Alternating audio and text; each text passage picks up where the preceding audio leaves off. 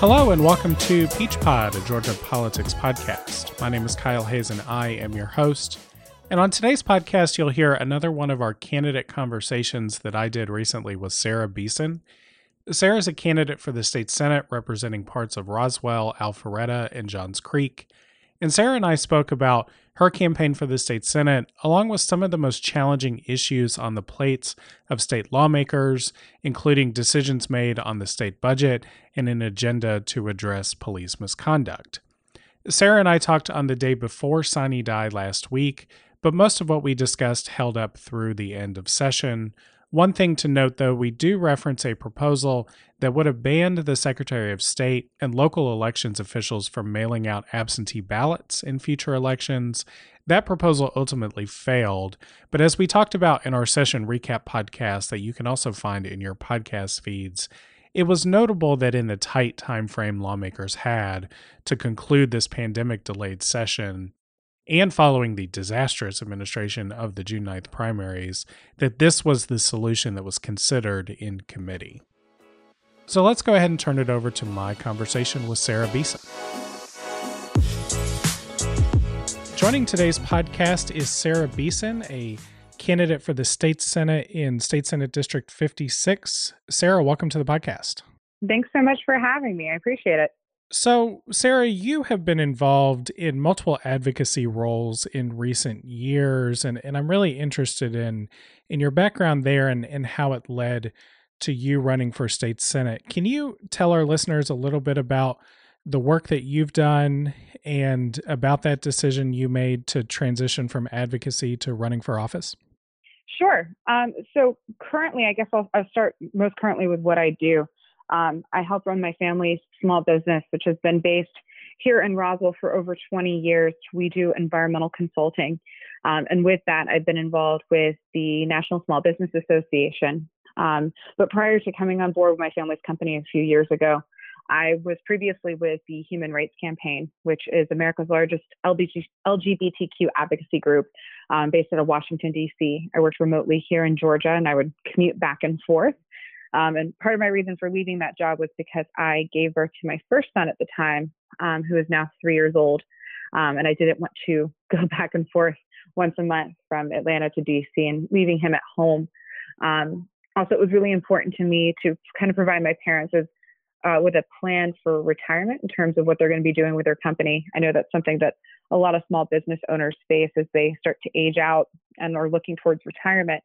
So that's something that was important to both my husband and myself with to essentially carry on the torch through my family's company.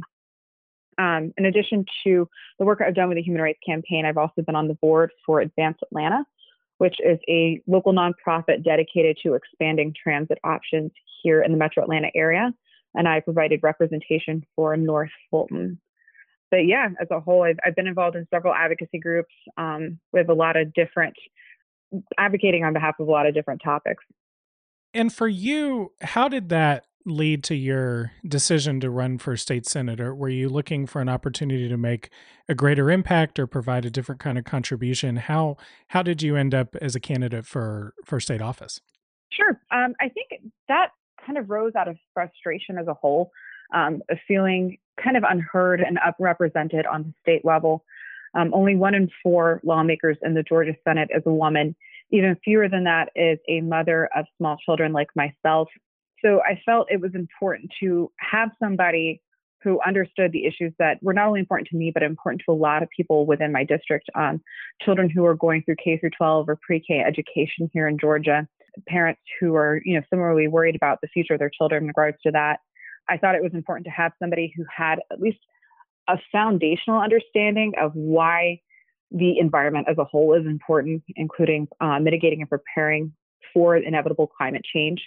I have a master's of science in environmental management, someone who understood what it's like to actually run a small business. And I don't mean run a small business kind of as a hobby or on the side, but that's your bread and butter. That's your day to day. You have more than 50 employees who are depending on you for their paycheck.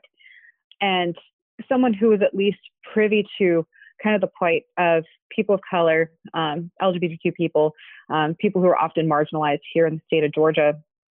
And I didn't feel like those voices were being represented at the state level, at least on the Senate side. So instead of, I kind of kept waiting to see who's going to run. I figured, why am I waiting? If these are the types of voices that I want represented, and these are the opinions and the framework that I'd like brought to the lawmaking table, then why not run myself? So, if you were to get elected to the state senate, there are a lot of challenging issues that would be on your plate. And one of those issues that has been most visible in recent weeks has been the demand for reforms to policing practices in our state. Cities across Georgia and the country have been site of demonstrations against police misconduct in recent weeks following the deaths of George Floyd, Rayshard Brooks, and others at the hands of police.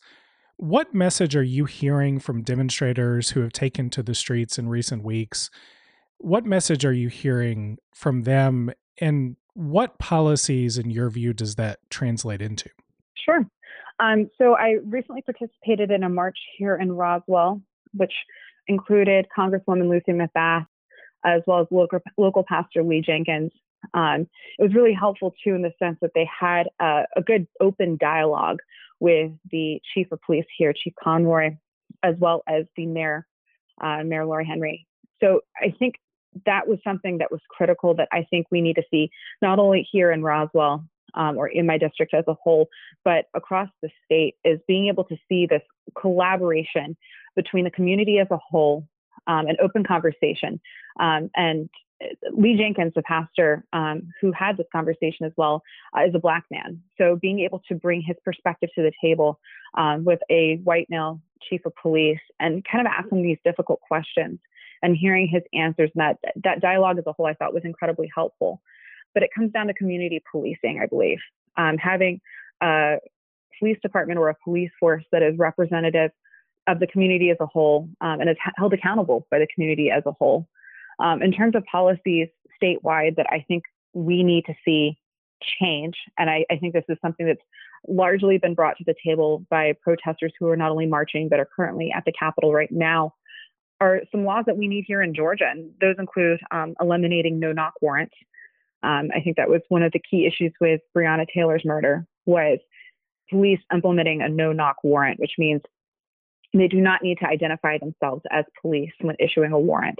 They were also plainclothes policemen who otherwise you would have no idea that these were police officers issuing a warrant.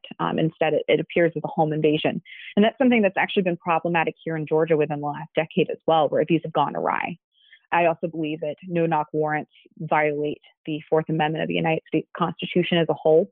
And it's not only timely, but desperately needed for us to eliminate that method of policing. Additionally, I think being able to provide resources for police departments throughout the state in terms of mental health, access to mental health professionals or social workers who can not only support de-escalation tactics, but provide support in issues where someone's experiencing a mental health crisis.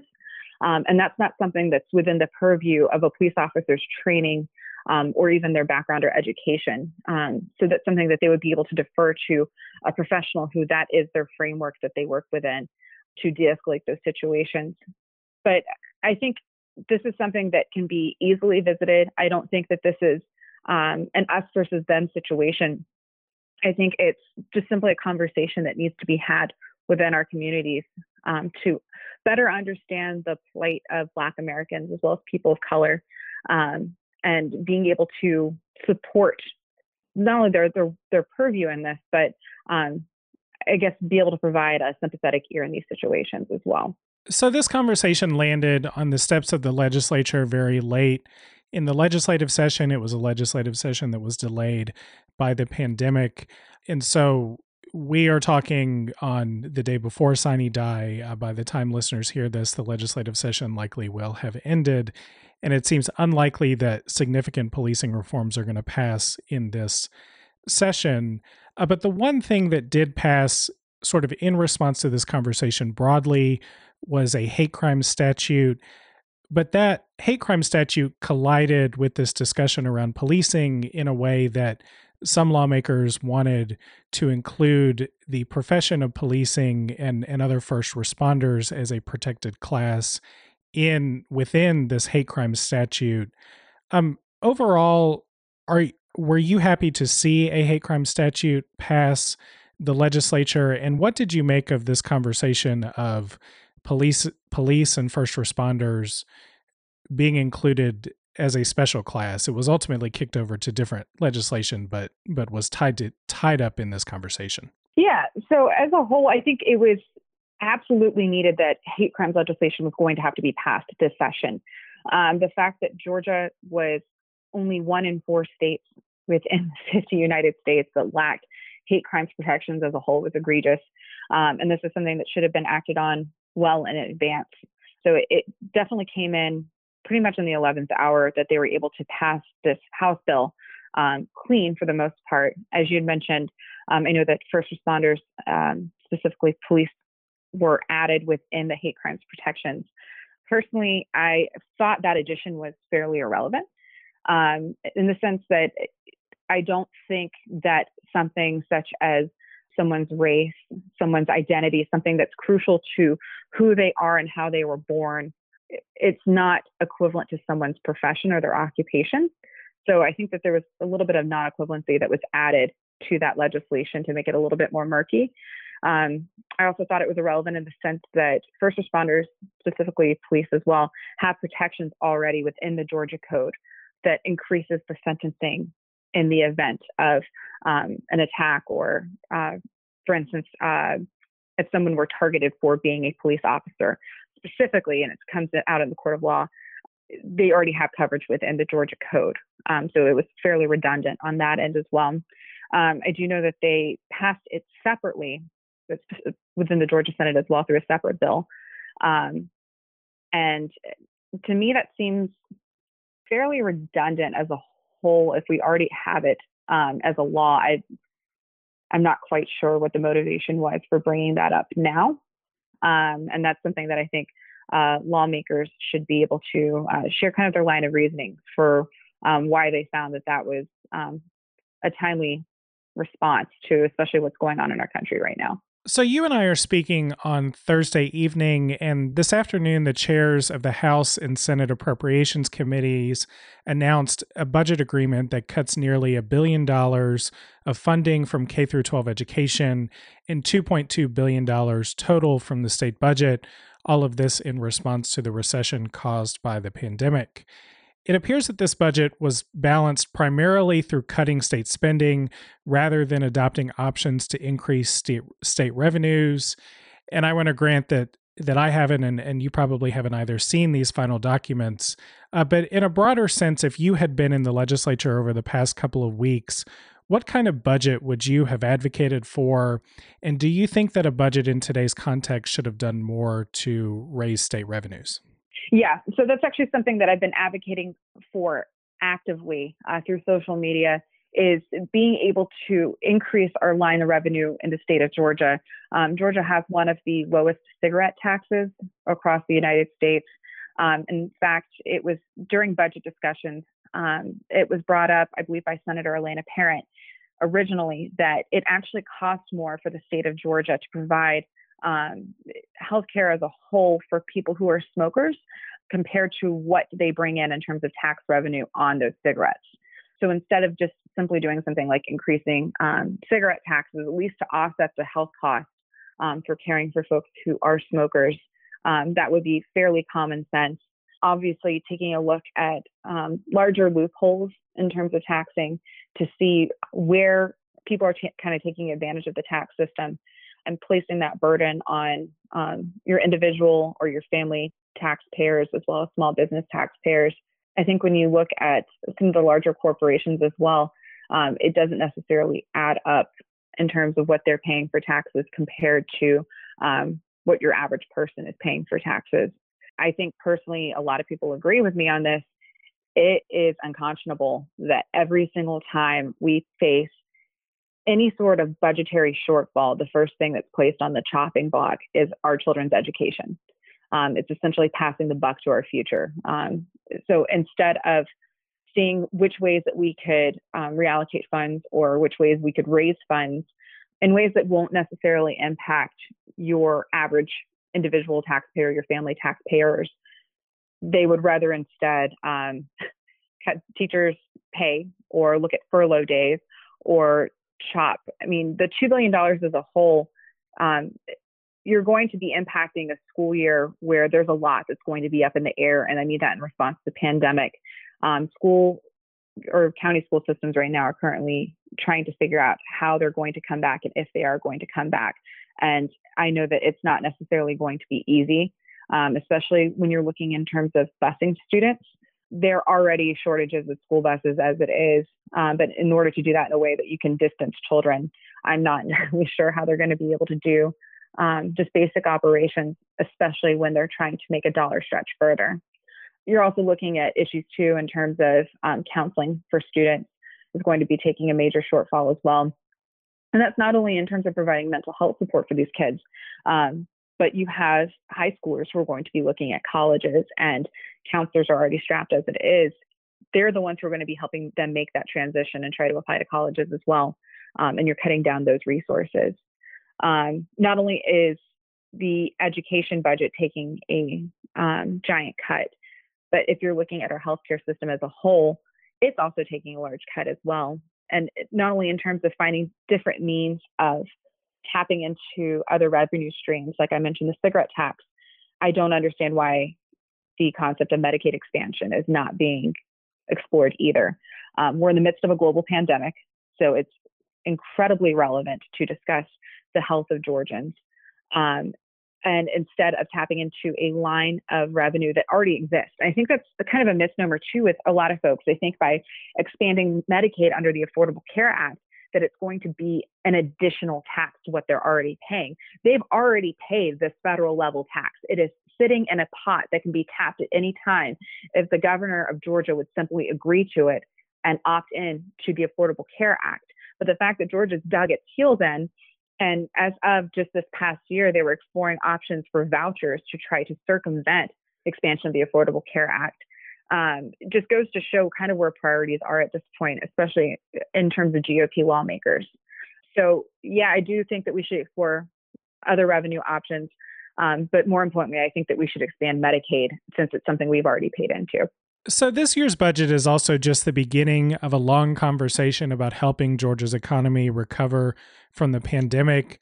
Budget cuts in the wake of the Great Recession put a drag on the state's economy for years. We underfunded the education funding formula for a decade. We still spend less per person in state dollars than we did before the Great Recession in 2008. And state jobs are not the source of stable middle class jobs that they once were.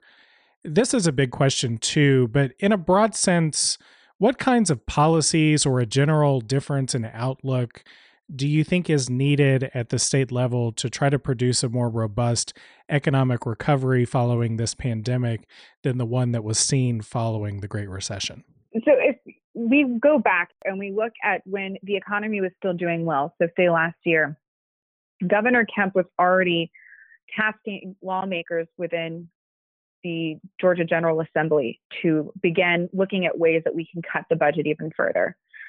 So when you begin to go to a skeleton budget, despite being in what would be considered economically good times, you're already paving the way for when we hit an issue like a global pandemic, that you're going to already have your legs cut off at that point, that you don't really have room to move.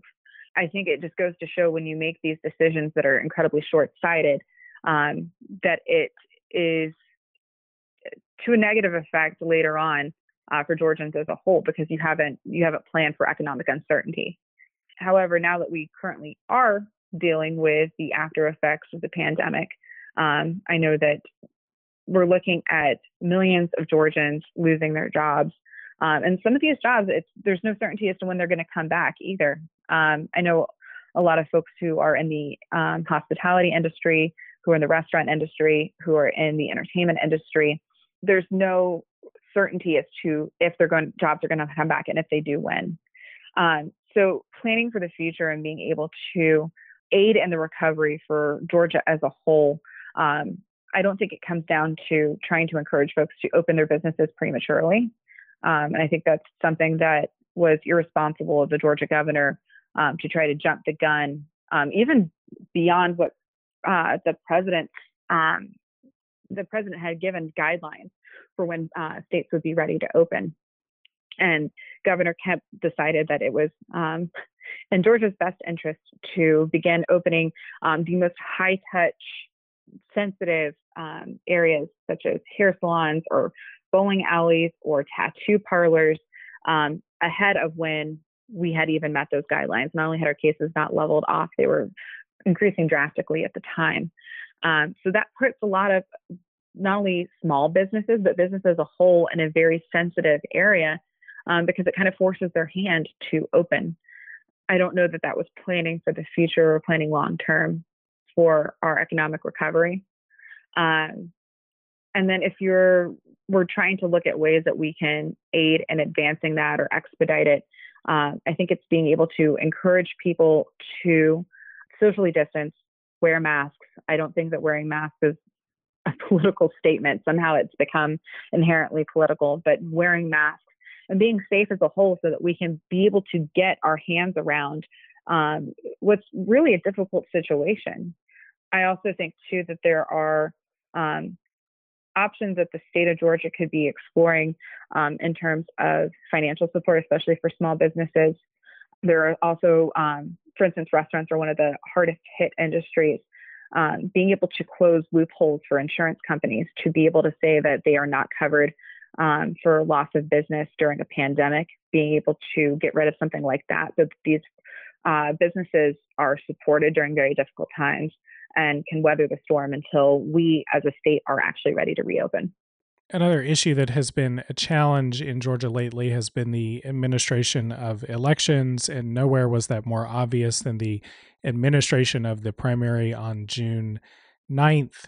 Can you give us your view of what went wrong in the administration of that primary and what needs to be done between now and November to ensure that we don't have another meltdown in the general election? Yeah. I like to say it was a perfect storm but a storm kind of implies that it happened by happenstance, and that certainly wasn't the case with the primary.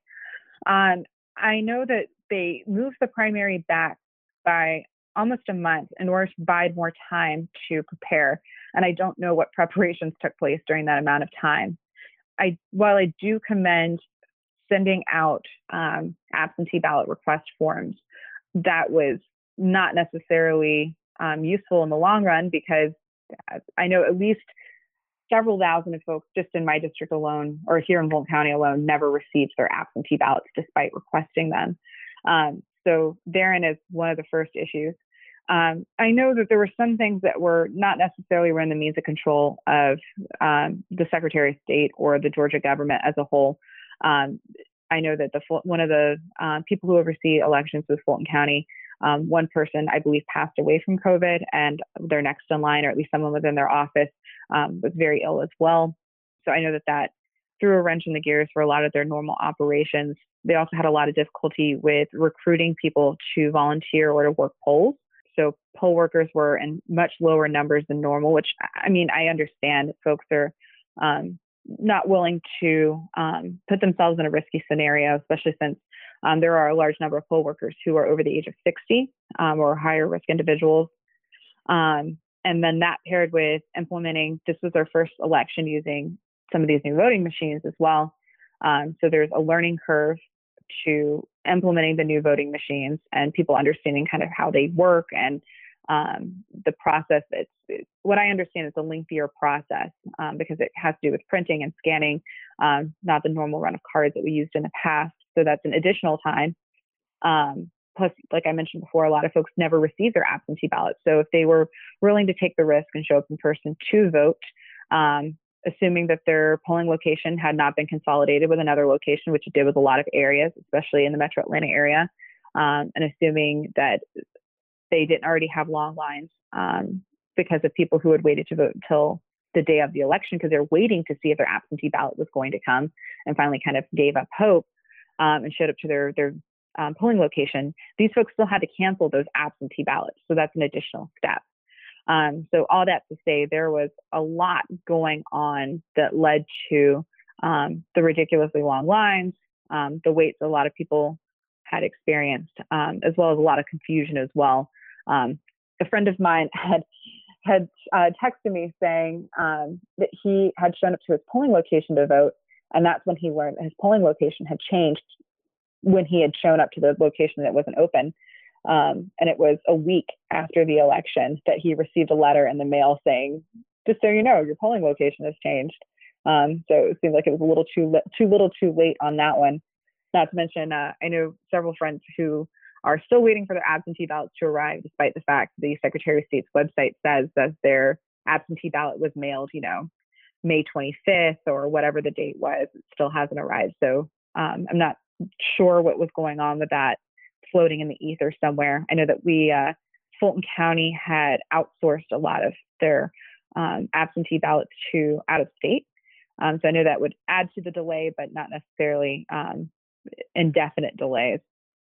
So, but looking at heading into November, ways that we could improve this process, I don't know that lawmakers are working to necessarily improve this process across all levels. While you have some lawmakers who are doing good, so for example, overlapping with my district is Representative Josh McLaurin had introduced a bill to essentially dissolve Fulton County elections process and rebuild it so that we can make positive changes here well in advance of the November election. Meanwhile, you have some Republican lawmakers who had introduced bills, and it's moving to make it illegal for the state of Georgia to solicit, like they did previously, sending absentee ballot request forms to Georgians. It's one thing if they do not want to do that, but to put it into Georgia code that it is illegal for the state of Georgia to solicit people to request their absentee ballot in a one-step process is egregious. And it flies in the face of not only democracy, but being able to have equal access to voting. I realize that people can take it upon themselves to request their absentee ballot. But that's not to say that people necessarily know that process, especially if you have someone who's an older voter, someone who might not have access to the internet, especially during the pandemic. We have a lot of public libraries who are closed. We don't know what the circumstances are going to be heading into the fall. And I think it's legislation that was frankly introduced by lawmakers who are concerned about losing their seats because they know if voting access is increased and the barriers to vote are lowered, that they will likely lose their seats. And given what they've tried to do in terms of limiting access to the polls, they do need to lose their seats. One conversation that I've kind of lost the thread on in the last year has been the plan to expand transit in the metro Atlanta area. The state established this new governance body, the ATL. It does appear that Gwinnett County is poised to take another shot at expanding transit in that county by joining MARTA via a referendum. But I couldn't really tell you more about when people in metro Atlanta would have the option to take transit instead of getting into their car, how far away that option really is. Has the momentum at the state level for the expansion of transit stalled out in your view? And what needs to change to get that conversation moving again? I'd say that it hasn't necessarily been tabled indefinitely. I just don't know that it's the highest priority for many right now, given the pandemic. And there's so many other priorities in terms of the budget. About a year ago, 2 years ago, so 2018, the Metro Atlanta Chamber of Commerce had issued a poll to all of their members for their legislative priorities heading into that legislative session to see, just kind of get a pulse of what people wanted prioritized. And keep in mind, this is when we were still economically doing quite well, but transit was actually the number one priority. And in the years since, there's been some traction. So you mentioned the passage of legislation that paved the way for the ATL. There was the Gwinnett County referendum, and that's a separate conversation, but there were roadblocks that were implemented with that as well. The fact that they made it a standalone special election as opposed to just putting it on the November ballot for the general election is really what paved the way for that bill or that ability for them to expand transit through MARTA to die. But I know that there's some rumblings again, and I know that Gwinnett's kind of on a more positive path now than it was previously. So there's a good chance that they would be able to unite within MARTA while still keeping a lot of their projects localized as well through the ATL. So in other words, they're not necessarily funding projects across the board. But I think what it would take is being able to have access to budgetary access at this point. I think there is a desire for transit expansion in Atlanta. And in transit expansion too, I think a lot of people, when you discuss transit expansion, some reason their mind immediately goes to heavy rail or rail as a whole. But it's exploring a lot of different options. It's bus rapid transit or BRT. It's I know in Peachtree Corners, they have some autonomous vehicles that they've also explored and are being able to utilize those now as well. It's looking at light rail, but it's a large, and not only that, but being able to transit access through things like bike lanes or multimodal paths. I think it's a larger picture that's going to take a lot of 30,000 foot view planning. And I'm hoping that's something that through the authority like the ATL, we can have some broader pictures painted for us in terms of how we can plan for transit as a whole. When you look at transit in the state of Georgia, because of the way that we have never had a larger picture to this or a larger planning method of planning to it, you have so many different transit authorities that operate within a metropolitan area that it makes no sense. It's also difficult to fund when they're all individually broken up as well. And it's harder to make them all operate in tandem. In fact, I'll actually use an example from a Republican lawmaker. So Senator Brandon Beach, who is a neighboring Senate district, to prove a point several years ago, he had traveled from, I believe, Hall County to Cobb County using only public transit, and it took him something like 4.5 hours. So that paints a very vivid picture for you in terms of how fragmented our public transit system is here in Metro Atlanta. But that's to say the demand is clearly there. If you look at a lot of the new major corporations who recently relocated to the Atlanta area, for example, NCR, Mercedes-Benz, these big companies are looking for access to transit. I mean, if you look at exactly where they put their headquarters, they put them right next to transit lines.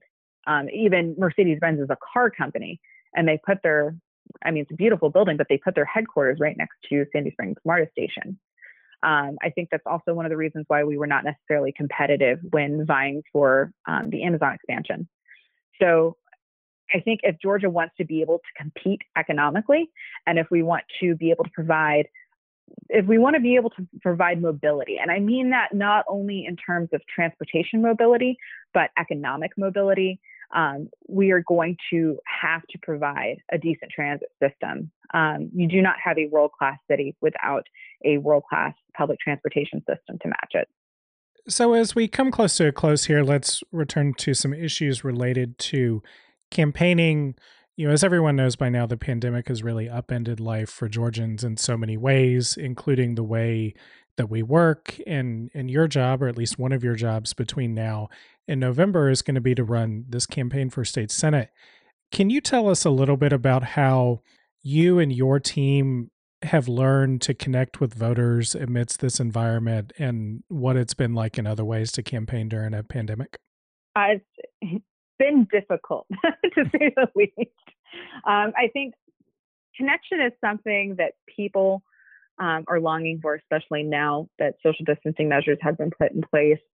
And it's something that I think campaigns definitely rely on, is to be able to have that personal touch or be able to speak with voters in terms of what they need and have those one-on-one conversations.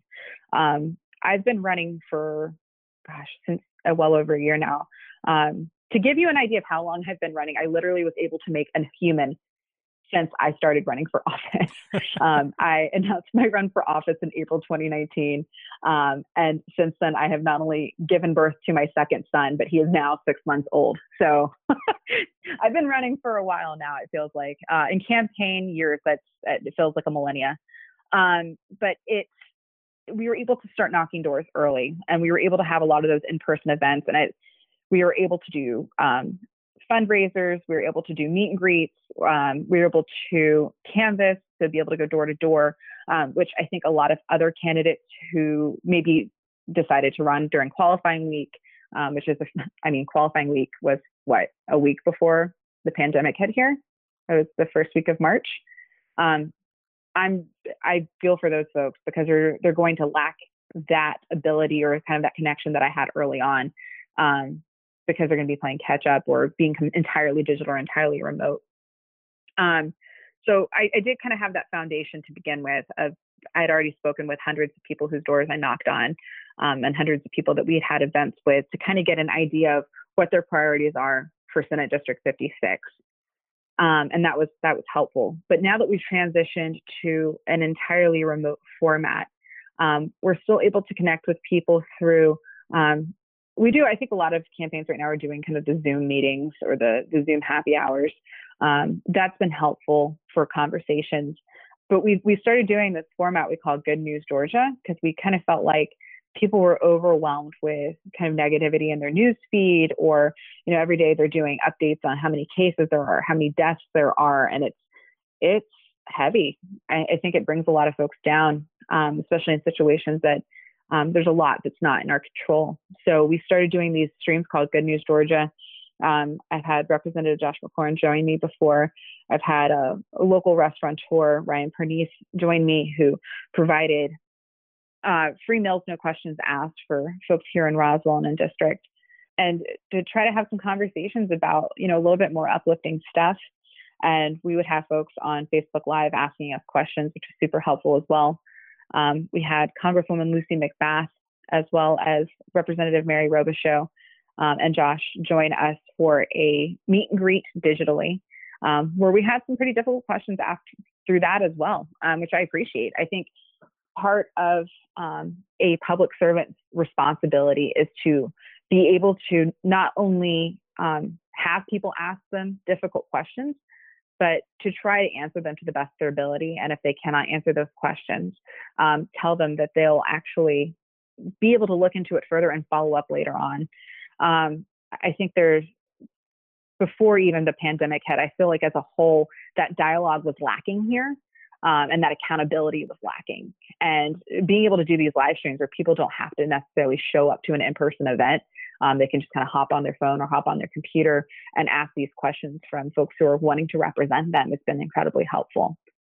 But yeah, so we're still connecting with people. It's just not necessarily face-to-face or the way that we normally would.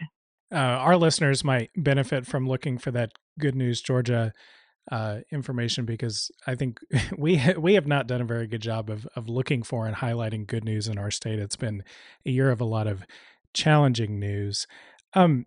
One final question for you here. So voters in Senate District 56 are going to have this choice in November between you and incumbent Senator John Albers. What would you like voters to know about the difference between you and Senator Albers? I would say the difference is fairly night and day, in the sense that not only am I someone who represents a lot of younger folks in the district. Full disclosure, I'm 31 years old, but I'm a mother of young children. So I know what it's like to be concerned kind of what their children are going to be facing in the school system, whether it's pre-K or K through 12. I'm somebody who runs a small business. It's not a side project. It's not a hobby of mine. Like I mentioned before, I have more than 50 employees who look to myself as well as my family to provide them with a paycheck and a steady job every single day.